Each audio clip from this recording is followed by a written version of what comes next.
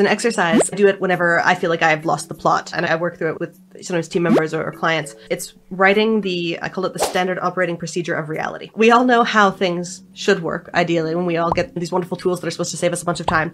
But then if you actually sit down with the people who are doing an actual task and actually list out every single step in the process as it is currently being done, that gives you a really good idea of where the gaps are, where the friction is. I've definitely fallen into the trap of writing like a standard operating procedure for a new task I want to hand over, for a new person I want to hire, and writing the idealized version without adding all of the things that actually happen, that are actually part of the job. So getting that really cold, hard look at reality is a little humbling sometimes, but also very, very valuable.